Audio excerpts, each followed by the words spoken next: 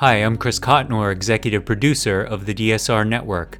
We've been incredibly busy here over the past month. With the launch of TNR's Daily Blast, we now produce 10 shows covering foreign policy, national security, domestic politics, cyber and tech, legal, and much more. We've also just launched our redesigned website at thedsrnetwork.com. With all of this content, there has never been a better time to become a member. Members receive an ad-free listening experience, bonus content for nearly all of our shows, early access to episodes, enhanced show notes, and access to our exclusive DSR Slack community. Membership is just $7 per month or $70 per year. To become a member, please visit thedsrnetwork.com/buy. That's thedsrnetwork.com/buy. Thank you very much for your support.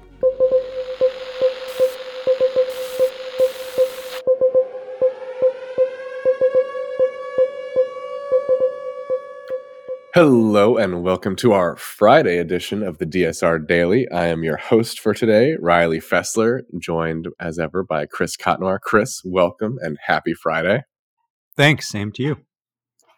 Chris, what do you have for our first story today?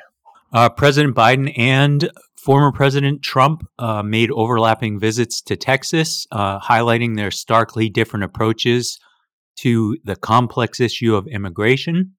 Both leaders acknowledge the unsustainable situation at the border, but they diverge sharply on remedies, with Biden emphasizing bipartisan legislation, which has been previously introduced, and of course, democratic processes, while Trump promises decisive authoritarian-style actions to secure the border immediately. I listened to the New York Times Daily podcast this morning on immigration, and Trump was using language, such as, this is a military operation. So, pretty dangerous rhetoric, in my opinion, on the different approaches to the border. Nonetheless, it's a serious problem that is going to have an impact on the 2024 election. Riley. Well, the Senate and House have approved Stopgap funding bill again. This time, the decision was kind of actually initiated by Speaker Mike Johnson. But this is even a smaller delay than before, just pushing back the 2 deadlines a week.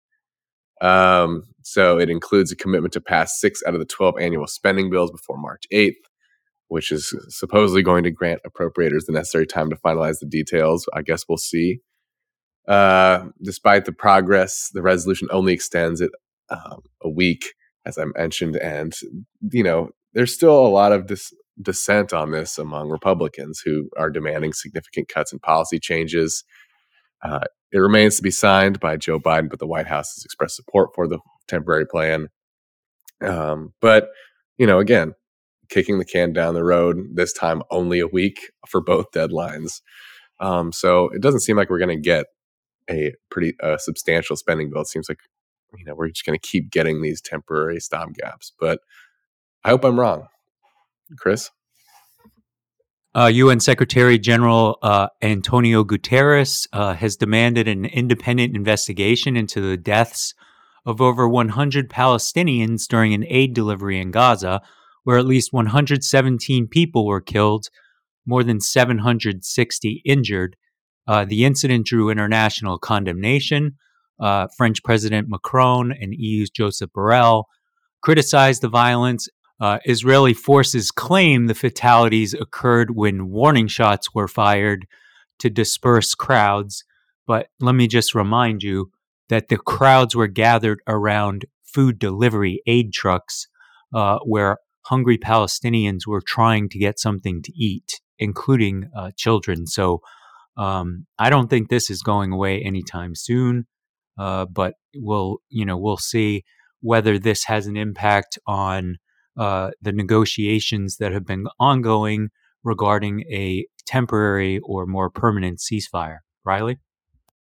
Well, Alabama's Republican-led legislature has passed legislation aimed at safeguarding the IVF industry, of course, in response to the state Supreme Court decision that classified frozen embryos as children.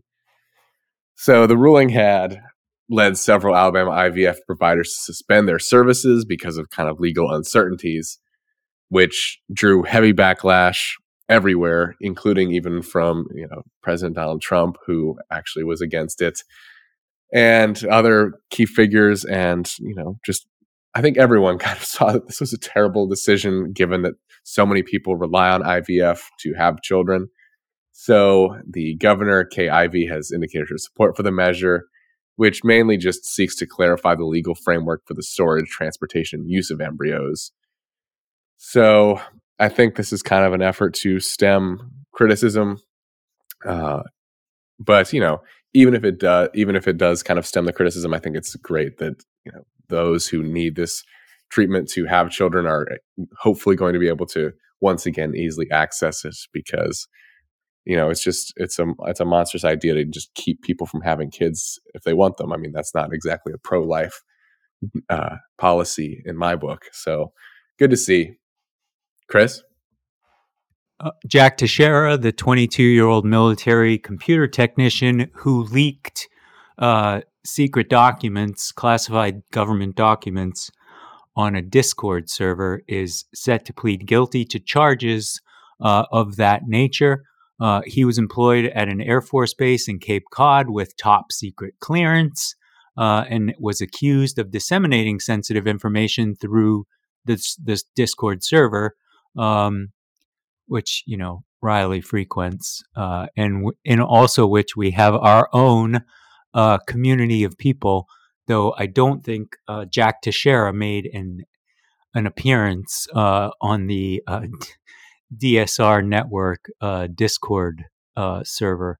In any case, he was arrested last April, set to plead guilty. We'll see what happens with this story in terms of what his sentencing is. But I'm pretty sure his top secret clearance days are over. Riley. Wanted to bring back attention to a story I had brought up a couple weeks ago on this show, which is the incredible amount of violence in Haiti.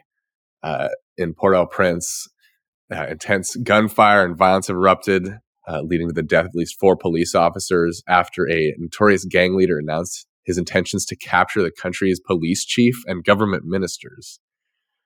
So this escalation of violence is coinciding with the Prime Minister Ariel Henry's absence, as he was in Kenya discussing the deployment of a foreign armed force to combat gang activity. So, I mean, that just gives you an indication of how serious the issue is, that they are calling on other countries to send in their armed forces to help kind of stabilize things. According to the article I saw, it's estimated that up to 80% of Port-au-Prince is controlled by gangs, which is just hard to even imagine a country's capital being that heavily controlled by gangs. This suite of violence targeted Haiti's main international airport, police stations, which caused the closure of businesses, schools, government agencies, and widespread panic, as you can imagine. So, just the fact that a gang leader is openly calling for the capture of government ministers and a police chief just goes to show how serious this is.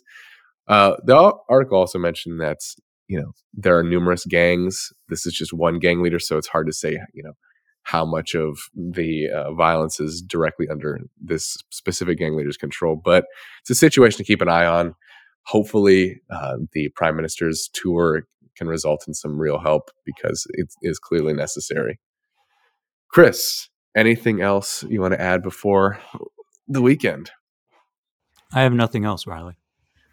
All right. Well, we've still got a lot of shows coming out today. I've got a Words Matter that will be in your feeds shortly. Of course, we have We're All Gonna Die Radio that will be in your feeds this afternoon, and a excellent daily blast with Mehdi Hassan about his new media enterprise. So, a lot to listen to today. Hope you enjoy, and we will see you next time.